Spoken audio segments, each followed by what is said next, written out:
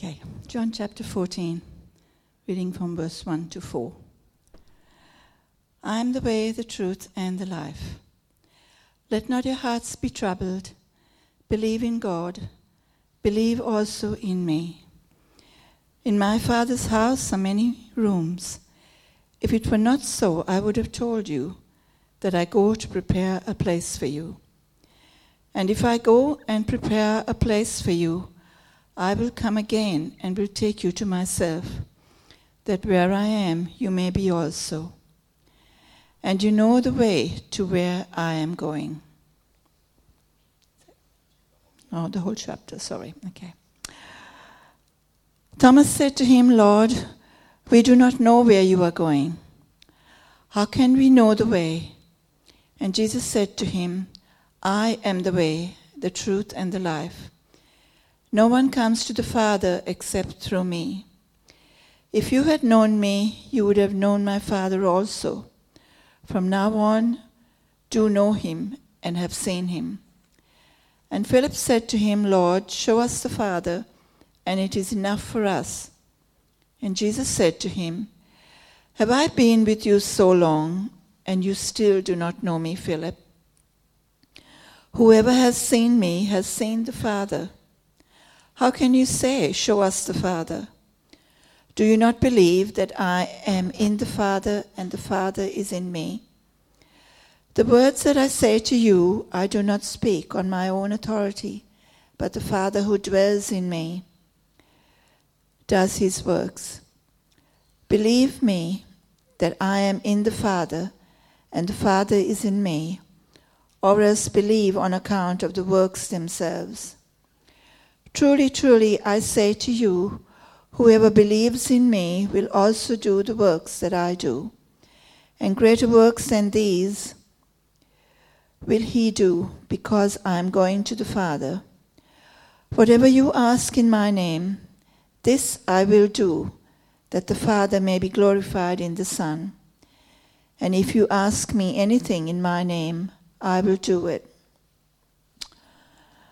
Jesus promises the Holy Spirit. If you love me, you will keep my commandments, and I will ask the Father, and he will give you another helper to be with you forever, even the Spirit of truth, whom the world cannot receive, because it neither sees him nor knows him. You know him, for he dwells with you and will be in you. I will not leave you as orphans. I will come to you. Yet a little while, and the world will see me no more, but you will see me. Because I live, you also will live. In that day you will know that I am in my Father, and you in me, and I in you. Whoever has my commandments and keeps them, he it is who loves me. And he who loves me will be loved by my Father, and I will love him and manifest myself to him. Judas, not Iscariot, said to him, Lord, how is it that you will manifest yourself to us and not to the world? And Jesus answered him, If anyone loves me, he will keep my word, and my Father will love him, and we will come to him and make our home within him. Whoever does not love me does not keep my words, and the word that you hear is not mine, but the Father who sent me. These things I have spoken to you while I am still with you. But the Helper, the Holy Spirit, whom the Father will send in my name, he will teach you all things and bring to your remembrance all that I have said to you. Peace I leave with you. My peace I give to you. Not as the world gives do I give it to you. Let not your hearts be troubled, neither let them be afraid. You heard me say to you, I am going away, and I will come to you. If you loved me, you would have rejoiced, because I am going to the Father, for the Father is greater than I. And now I have told you before it takes place, so that when it does take place, you may believe. I will no longer talk much with you, for the ruler of this world is coming. He has no claim on me, but I do as the Father has commanded me, so that the world may know that I love the Father. Rise, let us go from here.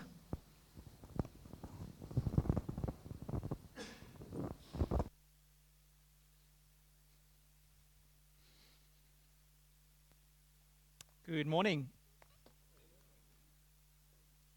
Let's try that again. Good morning. It's good to be here again and to preach God's Word.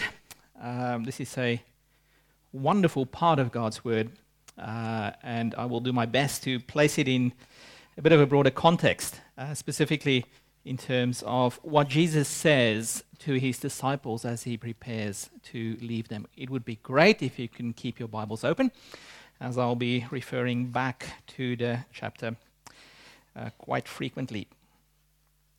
Let's just briefly come before our Lord in prayer.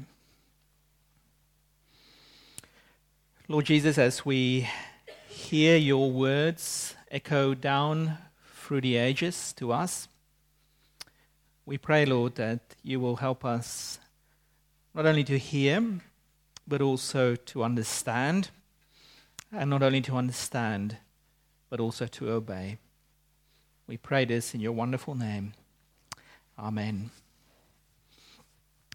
I want you to briefly imagine a scene with me. If you saw the movie Gladiator, it will perhaps be a little bit easier to imagine this. When you go to the city of Rome, you have the opportunity to visit the Colosseum, which was obviously the major stadium in the city. And the sport, if that's what you can call it, that they practice there is a little bit different from the sports we practice today, with the possible exception of rugby, because there was often a lot of blood involved. Now, I want you to kind of imagine standing in one of those passages. There's a specific gate leading into the stadium that came up from the dungeons.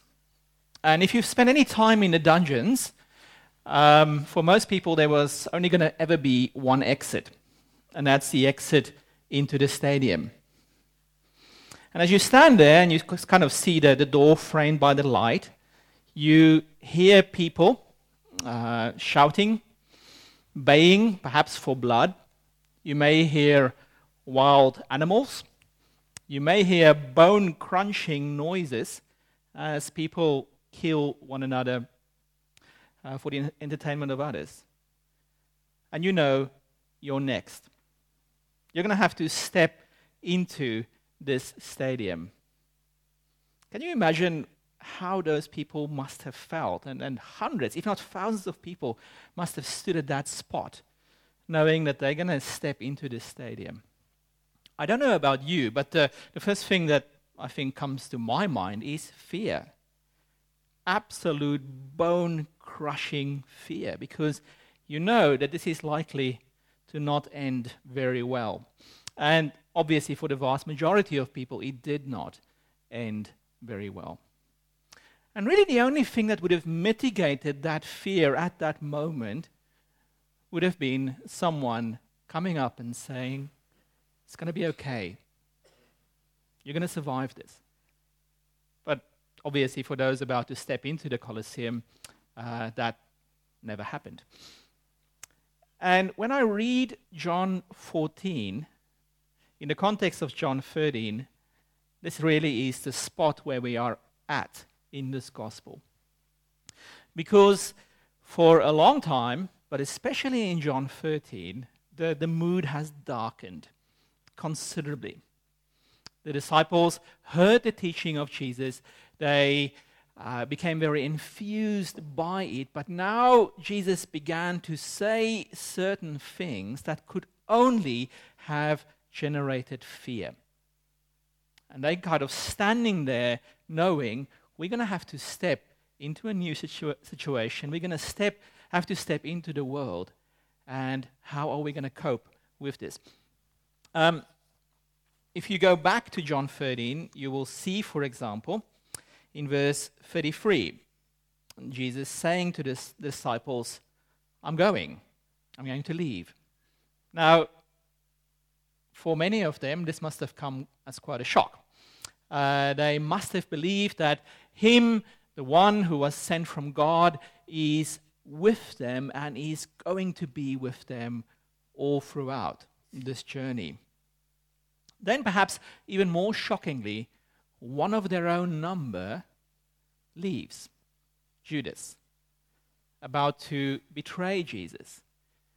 So once again, it could only have generated uncertainty and fear. Here you have this kind of close-knit group with a common sense of mission and purpose, and now one of them moves out with the clear intent to wreck the whole enterprise. Any one of us who perhaps have experienced betrayal in our lives must know how bone-shattering this experience must have been for them. And often when we come into a time of fear and uncertainty, for at least some people, the reaction is bravado. I can do this. I can overcome this. I will be victorious. And this is essentially Simon Peter's reaction, verse 36. Simon Peter asked him, "Lord, where are you going?" Jesus replied, "Where I am going, you cannot follow now, but you will follow later." Peter asked, "Lord, why can't I follow you now? I will lay down my life for you." This is one response to fear, isn't it? Kind of generating excitement, enthusiasm, saying, I can get through this. I will be victorious. Jesus pops that bubble immediately. Then Jesus answered, "Will you really lay down your life for me? I tell you the truth. Before the rooster crows, you will disown me 3 times. Peter, instead of laying down your life for me, instead of celebrating a great victory on my behalf, you're no better than Judas. You're going to do the same thing, essentially. Can you imagine the scene at the end of all of this? The uncertainty, the fear. And now we come to Jesus' response. His response to the fact that all their bravado, all their dreams of leadership, all their dreams of glory being knocked out from under them and replaced with uncertainty, with danger, and especially with fear. Suddenly the future looked bleak and uncertain, and they would have been superhuman if they were not afraid. Chapter 14 is essentially Jesus' response to this fear. Chapter 14 is him gathering this bedraggled, fearful group and saying to them, "This is what I want you to know." And his reaction is one of love and of care and of compassion.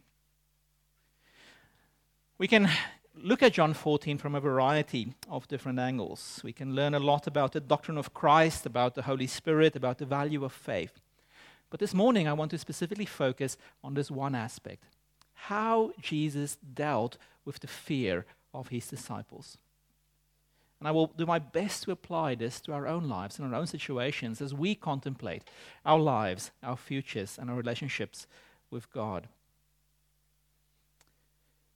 Because you see here, Jesus gives the disciples the very things that they need to actually face up to these fears and to conquer them, to ride out the storm of fear, as it were.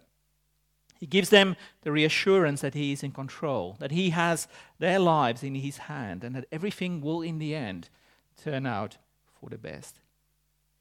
If reassurance is the antidote to fear, in other words, if we need to know that everything will turn out for God's glory and for the good, then Jesus provides it in spades to the disciples here.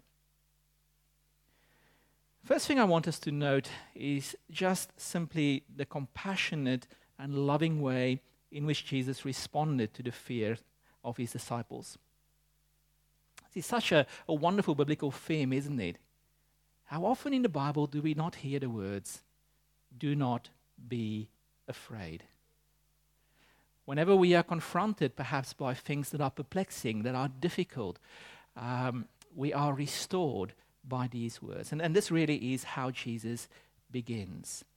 Do not be afraid. Do not fear. Do not let your hearts be troubled, or whatever translation you have in front of you. The same kind of intent. Do not fear. Trust in God.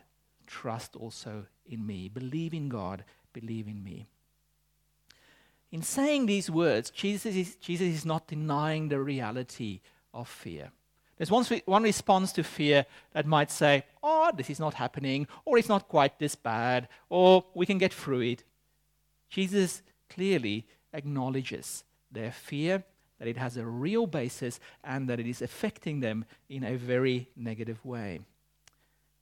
He responds to that by showing them a way out of this fear, not by denying the fear. I think there's a very important basic first lesson in this. When our hearts are troubled, we can come to a Savior who will have compassion and who will show us the way out of fear. It's as if Jesus is saying that the best way to deal with fear is not to pretend that it's not happening, that there is in fact nothing to be afraid of, but rather to take our fears to the one who can do something about it. This whole passage is therefore about assurance or reassurance, if you prefer. The blessed assurance that they can feel safe and secure with Him because He is able to overcome the very things that they fear the most. And in the rest of this chapter, Jesus then goes on to address specific areas of fear and how He Himself can help them to triumph over them. So let's look at 4 reassurances. And then in the end, just to cement it all, we'll sing Blessed Assurance. Firstly, Jesus reassures them about the future. At its heart, many of our fears obviously deal with the future. What's going to happen? Will I be okay? And Jesus assures them, firstly, that their futures are secure with Him. That in spite of things seeming all up in the air, all insecure, all without foundation, that He gives them a future. And He uses a fantastic image. Remember, these people were living a kind of nomadic, itinerant lifestyle for a long time. They were traveling from place to place. Jesus, in another context, said the Son of Man doesn't even, have a place to lay His head. There's this kind of uprooted lifestyle, traveling, preaching the word. And Jesus' promise here, in terms of the future, is of stability. A home. Where I go to, I'm going to prepare a home for you. In other words, your life will be in a very different way because a house is being prepared for you by Jesus Himself. Even though they now fear He's going away, Jesus is actually saying to them, it's the best possible thing that can happen to you because I am going away, I am going to prepare a place for you. Perhaps we are so comfortable in this world that the full power of this promise escapes us. But we need to understand that the Christian faith makes eternal promises. And part of overcoming our fear is to know that this life is not all that there is. That although this life can knock me about, if I do believe in the Lord Jesus Christ, if I am His, then this promise of a home being prepared for me also applies to me. A few years back, I went to the city of Oxford to walk in the footsteps of one of my great heroes, C.S. Lewis. And you can visit several sites associated with Lewis's life. But one of the strangest ones is Oxford Crematorium, which apparently was built somewhere in the 1950s. You know, this kind of brutalist architecture, just this kind of concrete building. And in the walls of one of the buildings, there's just kind of plaques with dedications to the people who were cremated and whose ashes were placed in niches there. And one of these plaques belongs to Joy Davidman, who was married to C.S. Lewis towards the end of his life. There's a great movie about their relationship. She was an American lady, got married to Lewis, and a few years later, she died of cancer. And in the midst of this concrete, you have this dedication penned by Lewis himself. And it's incredible to see a thing of such beauty and such profound truth in such a, to be honest, ugly place. Lewis wrote, "Here the world, stars, water, air and field, as they were reflected in a single mind, like cast-off clothes, was left behind in ashes, yet with hope that she, reborn from holy poverty in Lenten lands, hereafter may resume them on her Easter day." Lewis is saying, yes, she's ashes now, but Joy Davidman, because she believed in the Lord Jesus, will have her own Easter day, will have her own resurrection, and will take up all of these things again that's been left behind. And as I read that, I thought to myself, there's a light that can even penetrate the darkness of a municipal crematorium. There's a light that can penetrate into the darkest of situations. Because we know, we should know with everything in us, our future, indeed our eternal future, is secure with the one who makes these promises. Because he promised an eternal home. That's the first assurance or reassurance. The future is secure. Secondly, Jesus wanted to reassure them about the way to God.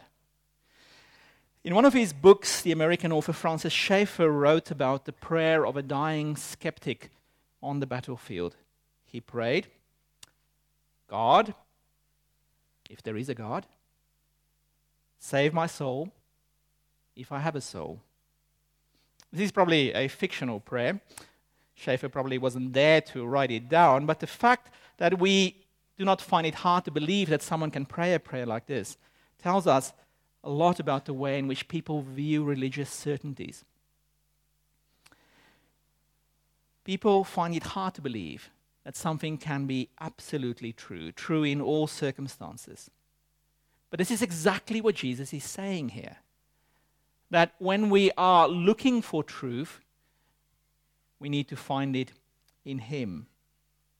Jesus not only wanted his disciples to know that there is a place for them to go to in eternity, he also wanted them to know the way to get there. And the way was not a plan, but a person, himself. "You know where I'm going," Jesus said. And Thomas, who must have been one of the most literal-minded people who ever lived, said, "No, Lord, actually we don't. We don't know the way." We can kind of be very thankful that Thomas made that statement because Jesus responded with one of the most famous verses in the Bible. "Don't you know me, Thomas? I'm the way, the truth, and the life. No one comes to the Father except by me." There's so much that we can say about this statement, but let me stick with one observation applied to fear and reassurance. Doubt can paralyze people with fear. This includes doubts about God or about the gods. I've been in the course of sharing the gospel with people of various faiths, I've been in homes where people have kind of this whole panoply of gods up on the mantelpiece with the hope that they're not offending any of them. Kind of a catch-all approach to religion. We see this in the Bible as well. Acts 17, where Paul's in Athens, and he finds his altar to the unknown God. People, are just trying their level best to connect with the divine and hoping that something will stick. But Jesus now says very clearly, cuts through the fog about our beliefs and doubts perhaps about God by saying, if you want to know God, if you want to get to God, here's the way. I am the way. In the end, as I said, it's not a person or a plan, but Jesus himself. For the disciples, this was a reassurance that their time with him was not wasted. Although the road may look dark and foreboding at this point, they know that they are on the way with a capital W because they are following Jesus. If I can reference this prayer of Schaeffer that I said at the beginning again, we can say to a desperate world, yes, there is a God, and yes, he can be known. Follow his Son, Jesus Christ. So, to this group of people with knees knocking, firstly, Jesus says, your future is secure. I'm going to prepare a place for you. The way to the future is known. I'm the way, the truth, and the life. And then thirdly, he reassures them about the nature and the character of God.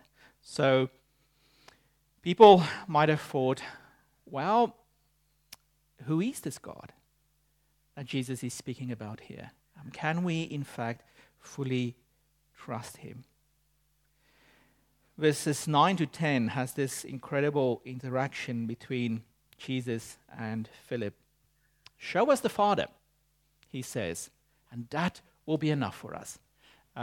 When we are fearful, sometimes we want to have ironclad proof that things will be okay, that the answers that are given will in fact eventuate. We want to kind of sign ironclad contracts. And essentially this is what Philip is saying. He's saying, well, I kind of understand that you're saying that the future is secure. I kind of understand that you're saying that this is the way to the Father. But maybe the best way to resolve this is if you can actually show us God. Just pull away the curtain for a moment, show us the Father, that'll be enough. That will settle it for all of us. And in verse 10, we see Jesus' answer. And it almost speaks of pathos and of Jesus almost kind of exasperated by them not understanding. Don't you know me, Philip? Don't you know me? Even after I've been among you such a long time, anyone who has seen me has seen the Father. How can you say, show us the Father? Don't you believe that I am in the Father and the Father is in me? The words I say to you are not just my own. Rather, it is the Father living in me who is doing his work. This is an amazing statement that has tremendous implications for what we believe about who the Lord Jesus is. It clearly teaches the divinity of Jesus. Jesus is God in the flesh himself. It must also have been a deeply comforting statement for the disciples. They have experienced Jesus as wise, merciful, compassionate, loving, as having a deep love for fallen humanity. And now he teaches them that the same things that they experienced and saw in him is true of the Father. In other words, if Jesus are all these things, then the same is true about God the Father. If we know Jesus, then we know the Father. God is therefore not some unknowable, impossibly distant heavenly potentate, but his character, his compassion, his love, his care, his mercy, all of these things were clearly displayed in Jesus himself. Jesus therefore is saying to them, when you think about God, there's nothing to fear. Because when you see me, you see God's heart. So 3 assurances. An assurance about their eternal destiny. I'm going to prepare a way for you. An assurance about how to get there. I'm the way, the truth, and the life. An assurance about the God they'll meet when they get there. If you have seen me, you have seen the Father. But now we might say, well, that's all well and good, but these are impossibly distant promises in a sense. That kind of kicks into full understanding and full development only in eternity. Jesus is saying much more than this, however. He's also saying that in this life, in the here and the now, I'll be with you. So these are assurances, in other words, that when we live our lives, our daily lives, we can also do this with His, with an understanding of His involvement and of His love and His care and compassion. Verse 13, He encourages His disciples to pray to Him. Everything you ask in my name, I will do. And towards the end, He also prophesies the coming of the Comforter, of the Holy Spirit, that He will be with you, verse 16, forever. As Christians, we are sometimes accused that our faith is about a pie in the sky when you die. Things that only really come into full fruition at the end of our lives. These verses in John 14 reminds us that our faith is also something for the here and the now, for the daily grind, for the challenges that we face in every single day, where Jesus reminds us that we can pray to Him, where He reminds us that the Holy Spirit inhabits our hearts and therefore will teach us how to live. After saying these things, Jesus says, let us go. So, an incredible passage where Jesus clearly just lays down what it means not to fear and why the disciples should not fear. Again, eternity in God's hands. I'm going to prepare a place for you. The way to God explained. I'm the way, the truth, and the life. The nature of God understood. If you've seen the Father, you've seen me. And daily life strengthened. I'll be with you. Pray to me. The Spirit will be in your hearts. So let me conclude. I grew up in a part of South Africa known as the Free State. And way, way, way back when, it was an independent country until the British decided to get involved. And we had a president in the late 1890s. His name was Jan Brandt. And there's a statue of him in the main street in Bloemfontein, the capital. And at the base of the statue was his life's motto, or his life's motto is depicted. It simply said, everything will be okay. Alles zult recht komen, for those of you who speak Dutch. Everything will be okay. But it's kind of placed there, I think, with a bit of irony, because it didn't. Everything didn't, turn out okay, as far as he was concerned. Shortly after his term as president, the Anglo-Boer War broke out, the Free State lost its independence. Things didn't turn out okay. Now, there's a way to react to fear that's kind of like this. She'll be all right. That's probably the Australian version of it, I guess. Without any real basis of being able to make that statement. And that is not how, as Christians, we are supposed to respond to uncertainty or to fear. Not a kind of baseless, things will turn out okay. But rather a fully biblically grounded trust on the promises of God. So when Jesus interfaces or interacts with the fears of his disciples, He's not shooing it away. He's not trying to kind of drum up false enthusiasm or courage in the lives of his disciples. Instead, he makes solid promises. Do not be afraid, he says to them. But he doesn't leave that there. Trust in God. Trust also in me. And here are the reasons you and I can trust in him. We are eternally secure. In him, we know the way to God. In him, we know the Father. And in him, we have promises that he will be with us to the end of the age. Let's pray together.